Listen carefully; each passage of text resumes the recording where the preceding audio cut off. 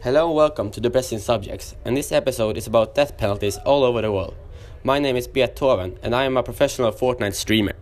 This episode is sponsored by Google Translate. Thank you, Google. This episode wouldn't be possible without you. Today we're going through Europe, USA, China, North Korea, and Iran. We start with Europe. One of the conditions to be a member of the EU is to not have death penalty. Only 2 countries in Europe still has death penalty in its legislation. These countries are Belarus and Russia. However, Russia don't use death penalty anymore. The last execution in Russia occurred in 1996, and the country has not executed anyone since then. Belarus, often described as Europe's last dictatorship, still use death penalty. USA. In the US, 33 of America's 50 states still have death penalty as options in the law book, but only a minority applies them regularly. The most common death penalty in the United States occurs with a poison injection. China. China is a country that executes most people every year. The actual figure is a state secret, but it's a fact that they are executing more than all other countries together. Executions take place by a soldier or police shooting the perpetrator through the neck with a gun. The Chinese have a fucking hilarious way of keeping the costs down. The sentence cannot appeal and the family pays for the bullet. North Korea. North Korea is not the country that executes most people, but those who are being executed are often publicly executed at shopping malls, sports arenas, or even schoolyards. You don't have to do much to be executed in North Korea. A man was executed by being placed in a cannon that was shot, just because he fell asleep during a meeting.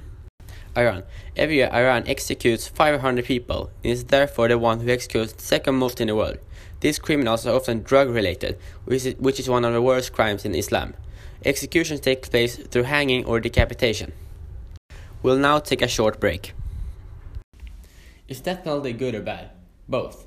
Those who are for the death penalty are not only talking about an eye for an eye, but also that every execution has a deterrent effect on criminals. The other side of the debate says that death penalty is outdated. An eye for an eye, that's what we thought during the Middle Ages. There are also studies that shows that what determines whether criminals commits the crime is the risk of being discovered, not the punishment for the crime. This makes the most important function of the death penalty unnecessary, and therefore is an unnecessary harvest of life. My personal opinion is that I think you shouldn't execute anyone unless it's good for society. Say a man commits a murder when he's 20. After 30 years in prison, he has changed. What's the point of keeping him in prison? Because you think it's fair. It's not like a 50-year-old man is gonna commit another murder. He's just getting free food, and he costs a lot of money. That money can be used to build a school or something. Also, in a democracy, a person who is sentenced to death will always appeal. It's not like he or she got nothing to lose. And with today's overpaid lawyers, it costs a fortune. However, there are circumstances where it's for the greater good. For example, after World War II, many top Nazis were executed instead of punishing the whole German population like last time.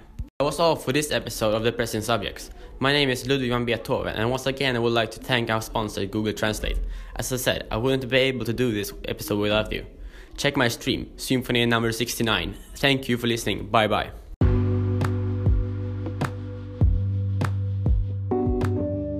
Lasertorn. Lasertorn är namnet på en ny variant av solkraft, det vill säga ett nytt sätt att göra el av sol.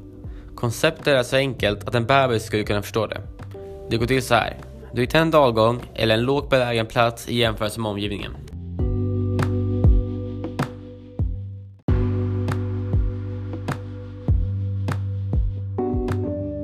Lasertorn. Lasertorn är namnet på en ny variant av solkraft, det vill säga ett nytt sätt att göra el av sol.